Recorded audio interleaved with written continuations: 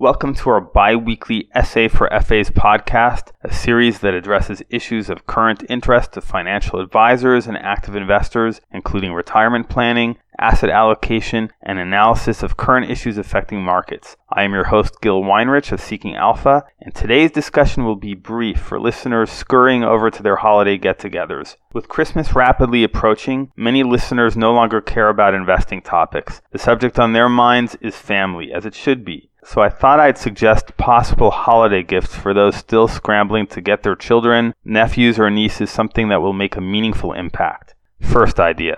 If you're giving a gift to a college student or college grad, you can offer one or more payments to their student loan provider. This would be a very with-it gift.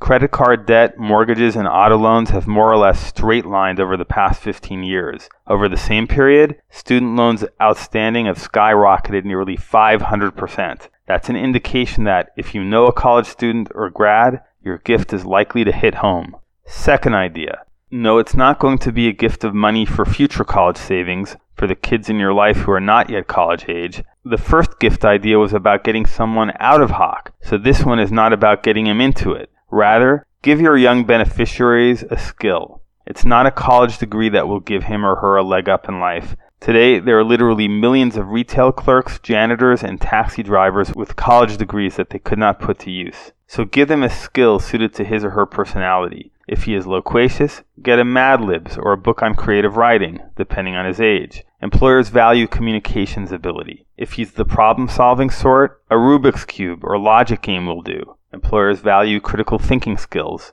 If he's hands-on, Legos or a toolkit would support budding craftsmen. You get the idea. Finally, the warmth, storytelling, and general sharing and caring that will take place across holiday tables can foster empathy and a positive attitude, a trait that will stand your young loved ones in good stead in time to come and won't cost you any money at all. Wishing happy holidays to all my listeners. Contact me at gil@seekingalpha.com if you have feedback or requests. Make sure to subscribe wherever you get podcasts, and thanks for listening. This is Seeking Alpha's Gil Weinrich.